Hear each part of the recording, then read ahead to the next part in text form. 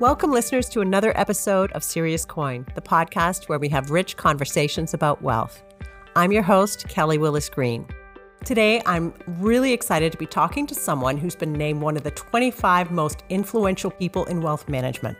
He's a tax lawyer, author of 3 books, and one of the godfathers of private wealth in the U.S. He is Charles Lowenhaupt. Charles is chairman and partner of Lowenhaupt and Chasnoff, a law firm that was established by his grandfather in 1908 as the first law firm in the U.S. to concentrate in tax law. He's also founder and director of Lowenhaupt Global Advisors Australia, a family office based in Sydney. And his first book, co-authored with Don Trone, is provocatively titled Freedom from Wealth. And it dispels the myth that coming into money actually buys you any freedom at all. And we're going to be talking about that today.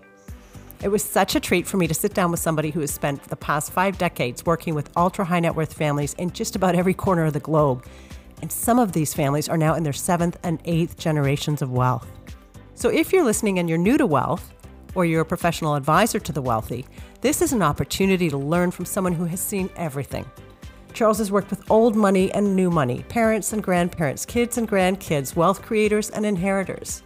And he's not afraid to share his views on what works and what doesn't for families who want to pass down their fortune in a meaningful and healthy way.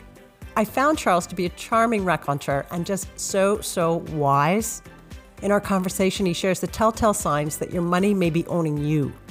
He gives parenting advice for wealth creators and tells me the one thing that all families must do to avoid dysfunction around their wealth. I started by asking Charles to explain this concept of freedom from wealth. I was giving a lecture at a family wealth conference. My program was to start at 2 o'clock, but I went to lunch first and sat next to a woman whom I had not known, but she came from a very old, very wealthy and storied family in the U.S. I introduced myself. She introduced herself. She was an artist. Not only was she an artist, she served on an Ivy League faculty. She was awarded prizes for her work and very well regarded. I said, "What's an artist doing at an institute on private wealth?" She said, "Well, I'm here to learn about hedge funds." She said to me, "What are you doing here?" I said, "I'm here to talk about freedom from wealth. Come to my talk at 2 o'clock and you'll hear about it." She said, "I can't. I'm scheduled to go to a hedge fund program." 5 minutes into my talk, the back door opened and she walked in. I said to her afterwards, "What happened to the hedge fund?" She said, "I sat there for about 2 minutes thinking freedom from wealth, freedom from wealth." She said, "I'm an artist. I don't need to know about hedge funds. I think they're boring. We have a family office. They can hire someone to learn about hedge funds." I've seen her often since, and often she has said to me how that changed her life. That in fact, she realized that the purpose of her wealth was to allow her to pursue her art. And the purpose of the family office was to decide whether to purchase hedge funds. That, I think, is the best way to describe what freedom from wealth is. Her wealth was not there to burden her. It was to allow her to pursue her passion. Where do you come across people who are really struggling with the burden of wealth? What does that look like? How does it manifest?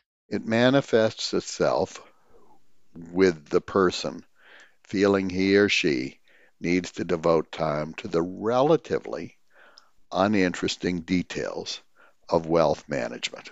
But don't we all need to do that to an extent? It depends. If you have a single family office, its beauty is that it allows you to get on with life.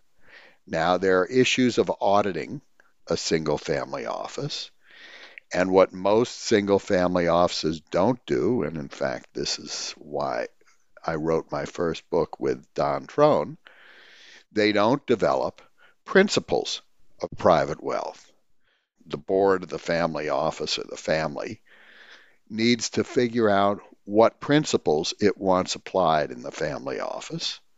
Those principles can then actually be turned into standards, and the family office can be audited.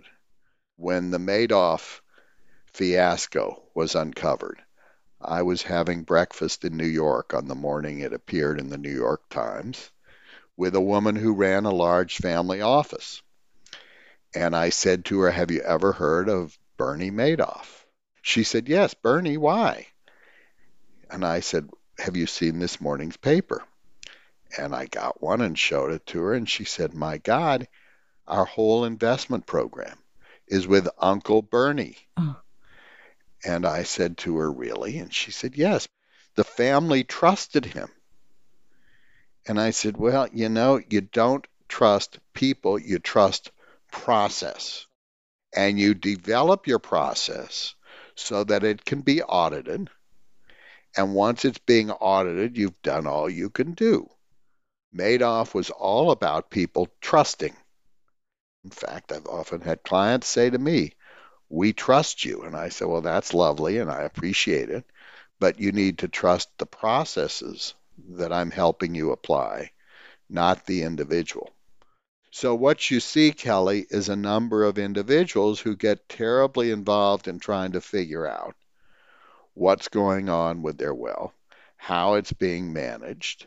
And of course, one of the challenges there is even if you're interested, as you get older, it gets harder and harder because you get less and less capable of handling details. So what we see are 80 and 90-year-old, primarily men, who are still trying to manage the details and who are really being made miserable and not doing a very good job of it. We had one client who was actually a stockbroker and who, as he got older and older, began to say he had no money left, and it was driving him crazy. He just couldn't put together what he needed to put together to understand what he had left. After he died, he had $30 or $40 million, it turns out. He just couldn't comprehend it. Aging can also take away that freedom from wealth. I love that line, "Don't trust people, trust processes." That's great advice when it comes to oversight of, well, probably just about anything. And this whole concept of freedom from wealth is so interesting to me because, one of the great ironies of coming into money is that, as Charles says, for many people, the very business of managing wealth becomes a burden. He told me he's seen plenty of situations where the money has come to own the person rather than the other way around. So he's curious to know more about the signs that someone's wealth has become self-defining or a burden. Well, it starts when they look at their net worth too often. How often is too often? Too often is probably once a week. It's certainly every day. Not too often, maybe quarterly, and quarterly just to understand what's going on. I find that the best way to put matters in perspective is to start with what has to be the starting question. What is your wealth for? And when you ask that, I'm interested in the answers that you're given. And do many people just say, "I don't know, I've never even thought about that"? Most people say, "Well, I don't know." Right. In fact, a while ago, a fellow came into our office in New York. He'd invested in a friend's business 20 years earlier. I don't know how much he invested, but not a lot. And when he came in, he had over $1 billion. And I said, "Why are you here?" He said, "I'm here to save taxes." I said, "Well, we can do that. We've been doing that for 100 years. But you've told me what you don't want your wealth for, taxes. What do you want it for?" And he said, "Well, what do you mean?" I said, "Well, what's your wealth for?" And he looked at me. He said, "What are my choices?" I laughed. But actually, that's a very good question.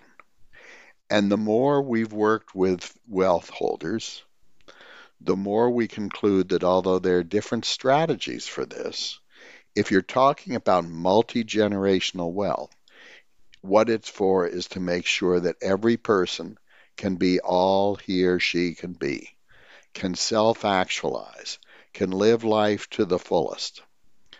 And there are lots of ways people do that, but if wealth is going to have any purpose, it's got to be for that multi-generational wealth.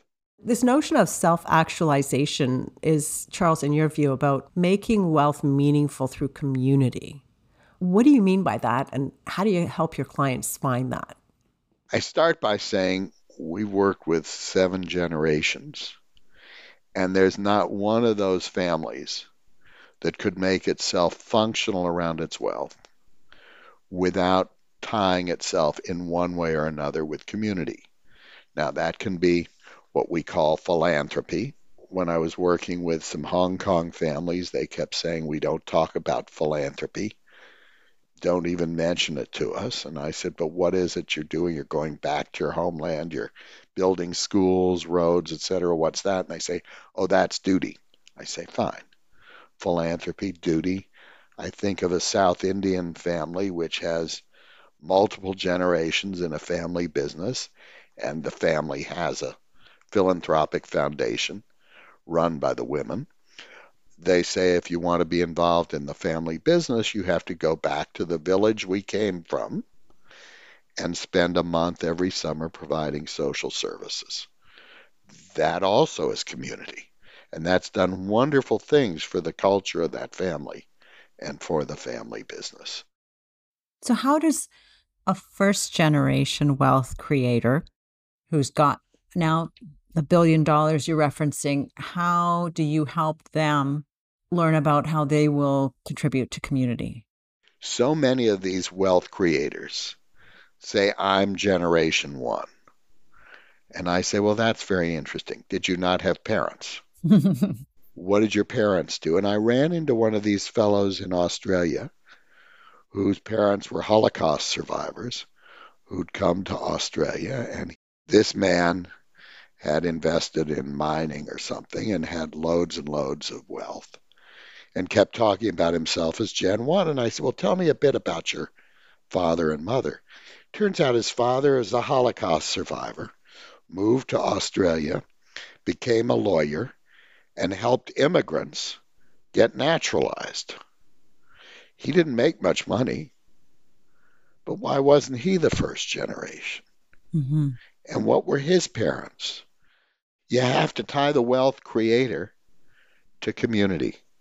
And you do that through his or her parents and grandparents and the like.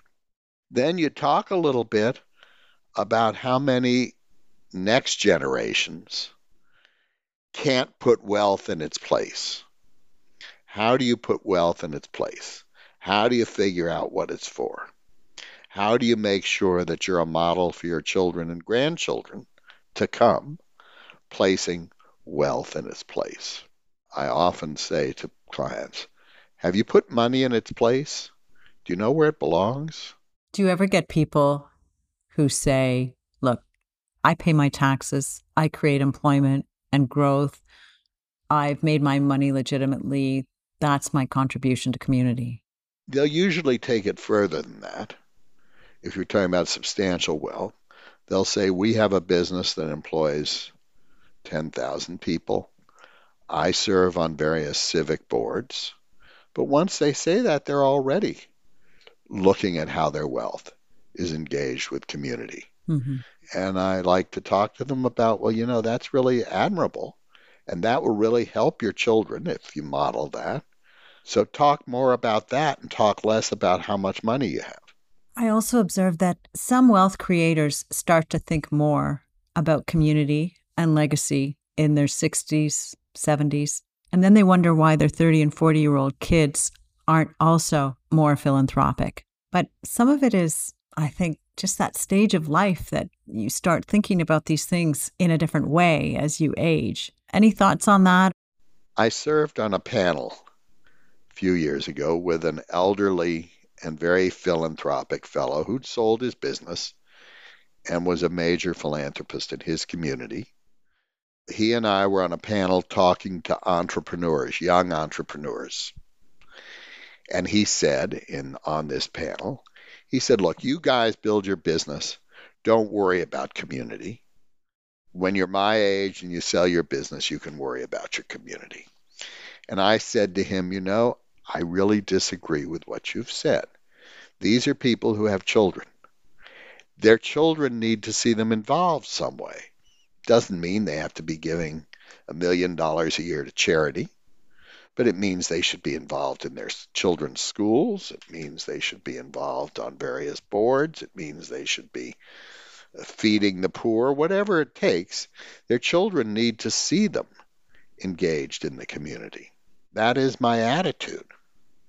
And I felt that elderly philanthropist was dead wrong. And I can't emphasize, and I do this often with families, how it improves the family dynamics, how it improves the individuals. One of my favorite stories is not clients. This is something I read about a number of years ago. It's a family that had 4 children, young children, and one of them had cancer and was dying in the children's hospital with cancer over Christmas. The child died of cancer, and the parents, reacting to that and trying to pull their family together again, had a practice of every Christmas, the whole family moved into the children's hospital or near the children's hospital and provided support to other families, whether that support was just listening or whether it was going out and getting food, doing the laundry. This went on, and this helped that family heal. Now, that wasn't money, Kelly, but it was involvement and community. And in my experience, a family can heal, and most families have some room to heal, by engaging in community. I was gaining a lot of takeaways from this conversation, and I'm glad I have a transcript to capture them all. Charles's observation to his client that you've told me what you don't want wealth for. What do you want it for? Well, that was powerful for me. I mean, how many of us have given thought to that? I also thought it was interesting that in working with families of 7 and 8 generations of wealth, that in his view, not one has been able to be functional around their wealth without community, which made me want to know more about the dysfunction of wealth. When is it actually an impediment to self-actualization and to family harmony? I asked Charles how often he sees future generations crippled by entitlement and robbed of motivation. I run into it, and depending on the age of the person, there are solutions. Mark Rank has written a wonderful book called Chasing the American Dream. The American dream, by his definition, is self-actualization. And he's studied statistics. He says there's several elements to that. One, it's a chase. It's not a destination. It's a road. And it's the going there rather than the getting there that's important. 2, he says it requires financial security. Without financial security, you can't self-actualize. And 3, he says it requires optimism. So look at the classic wealth creator who starts with nothing and ends up with $1 billion or whatever it is, and says to his kids, here, I'm going to give you a lot of money. The money was the dream, and I'm giving it to you. He's giving it to them on a silver platter. Or suppose he says, I'm going to take away your money until you do something. So you're going to have no wealth until you do whatever it is, start a business, I don't know what. That deprives the person of financial security. And finally, how does the wealth creator evidence and illustrate where you get optimism? In my experience, you get optimism by helping other people. So the classic wealth creator actually prohibits or destroys the capacity to chase the dream in the inheritor. Now, I've gone over that with a number of wealth creators, and I start by saying, was your dream when you started whatever business you started, was your dream to have a lot of money? Or was it to self-actualize a vision you had? In Southeast Asia, the vision was frequently bringing Western merchandise to Southeast Asia, recognizing that it was going to be a global world. A lot of money from that. But their starting point, and I've talked to those wealth creators, wasn't I want a lot of money. Right. They've got a passion, a concept, an idea. They want to drive change, or they have a talent for which the world rewards them hugely. It isn't solely about the money, is it? No, and so frequently you have wealth creators who do a movie or a book, something about themselves, and its focus is always on how rich they got. Well, if the only dream is getting rich, there are a lot of people who aren't going to get rich. You can have children who want to teach. You can have children who want to be diplomats. You can have children who want to pursue passions that don't create wealth. So the wealth creator needs to define him or herself in terms of a vision that wasn't about being rich. I've found over many years that most of these almost incorrigible appearing people, they don't wake up every morning saying, I want to make sure to ruin my children and grandchildren. They wake up saying, I want to help my children and grandchildren. They just need someone to talk to them about how to do it. The other issue that's often a barrier between generations, Charles tells me, is the issue of control. There's that old twist on the golden rule. He who holds the gold makes the rule. And some wealth holders try to use money as a means of influencing the behavior of their adult children. Listen for what he had to say about how the next generation can free itself from that tyranny. I can't tell you how often I have young people come into the office and say, oh, wait till you hear how horrible my father or my mother is. And they go on for half an hour with story after story. I let them carry on for a while, and I say, I think it's a little late to find a new parent. So you have to deal with what you've got. And then I talk to them because most often it's about control. Mother or father wants to control my life. And I say, there are two sides to control, two parties.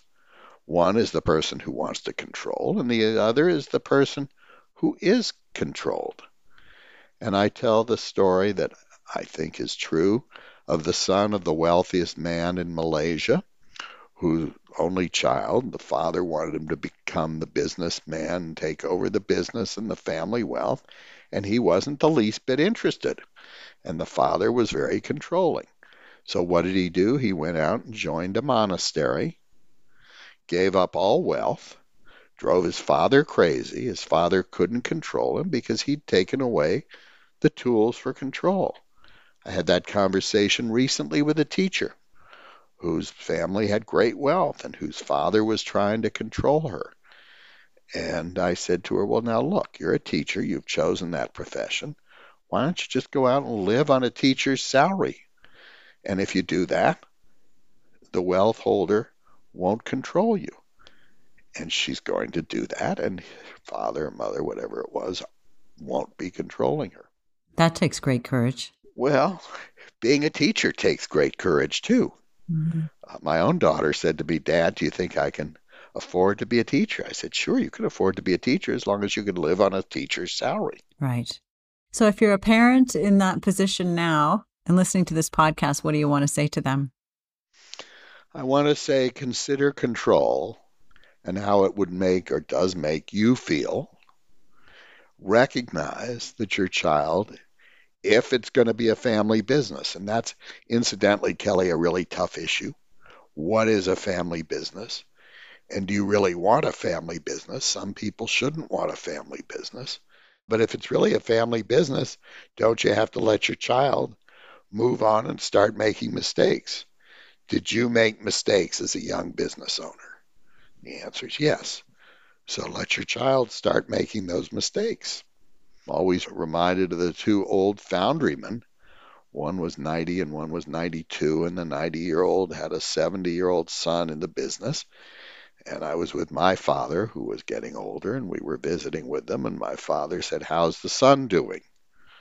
And the 92-year-old said, give him a few years and he'll be a pretty good foundryman.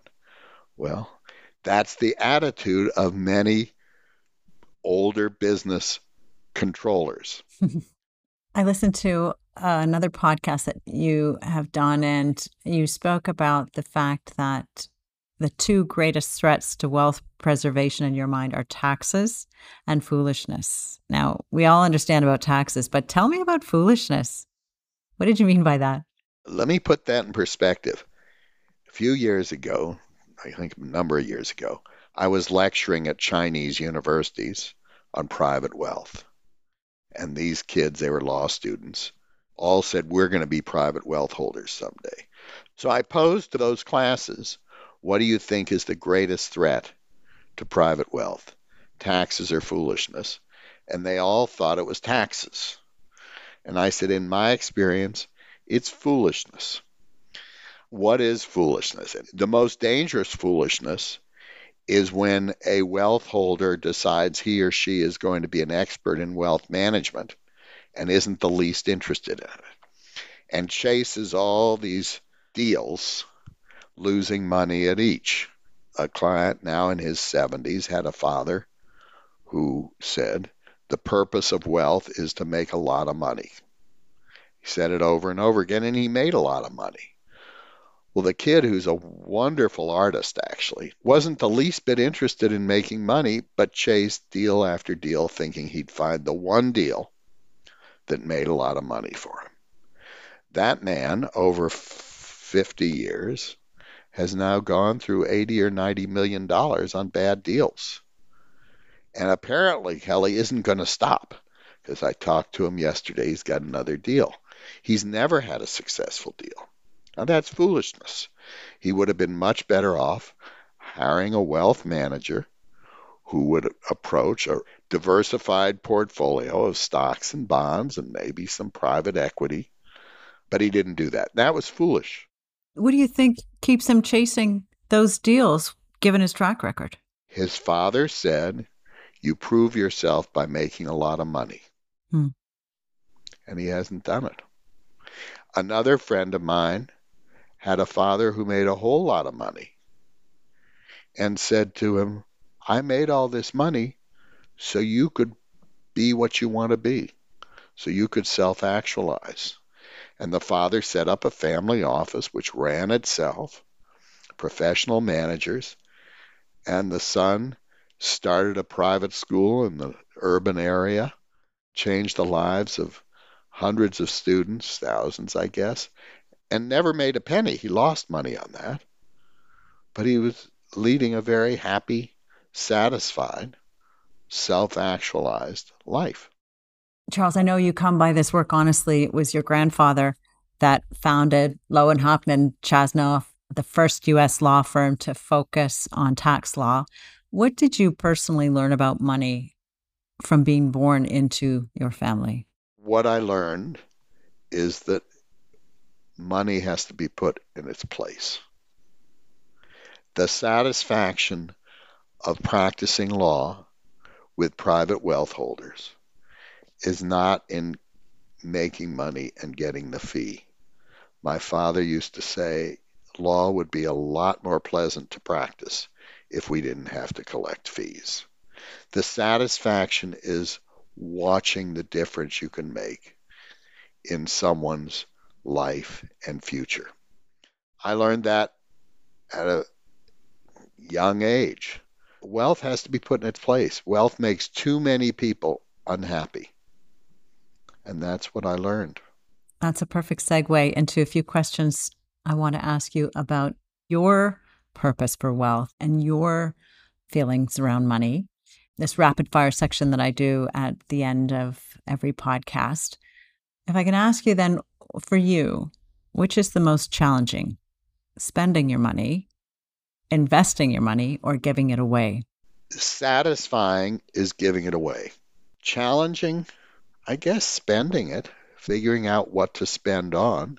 I don't find managing it challenging at all. I hire advisors and let them manage it. Then speaking of spending, what is one thing that you underspend on? Probably underspend on luxuries. I'm learning to spend more on luxuries. And what would be a luxury?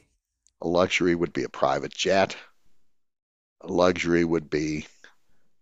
It's hard. I have trouble figuring out what luxuries I'd like. What I missed the most during COVID was travel. And clearly, private jets would solve that, but I can't. Kelly, can't bring myself to that yet. You ask your clients, what is the wealth for? In your case, what is your wealth for? To make sure that I can self-actualize, my wife can self-actualize, my children can self-actualize, and my grandchildren can. And I've actually recently written a letter to my grandchildren talking to them about what's satisfying in life and what I feel that my wife and I have accomplished for them. What's the best piece of financial advice you've been given or you have given to someone else? I don't know that this is the best, but it's my favorite. When I was about 12 years old, my parents took me to Monte Carlo, and my father took me into the casino and said, I want you to see a casino. And he gave me $5, and I put it on some table or another, and I won another $5 back, francs, whatever it was. And I said, look at this. I won money. And he said, well, that's great. Why don't you try again? I said, well, why should I try again? I won. He said, no, try again. You may make a whole lot more money. And of course, I lost it. And as we left, I said, Father, why did you make me try again? And he said, I don't want my child to make money on the first entry into a casino. I want my child to know you always lose money when you gamble. I think of that often because so much of what we're encouraged to do is really a gamble, financial gamble, and it almost always ends up losing. So there you have it, some sound advice from one of the godfathers of wealth management in North America. What is your wealth for? Do you know how to put money in its place? I think my husband and I will be poring over those questions over the next little while. And I would love it if my advisors would prompt some of those conversations with us as well. I want to thank Charles Lowenhaupt for being my guest. His book is Freedom from Wealth, and it's available on Amazon. If you want to get in touch with Charles, you can reach him through lowenhauptchaz.com. I've put a link along with his full biography and the titles of his books in the show notes. Lastly, I want to give a shout out to Neil Nisker, co-founder and executive chairman of Our Family Office, who first put me on to Charles's work and his books. Thanks for listening, everyone. If you enjoyed the conversation, please post a rating or a review. It really helps this podcast get discovered by more people who are interested in rich conversations about wealth.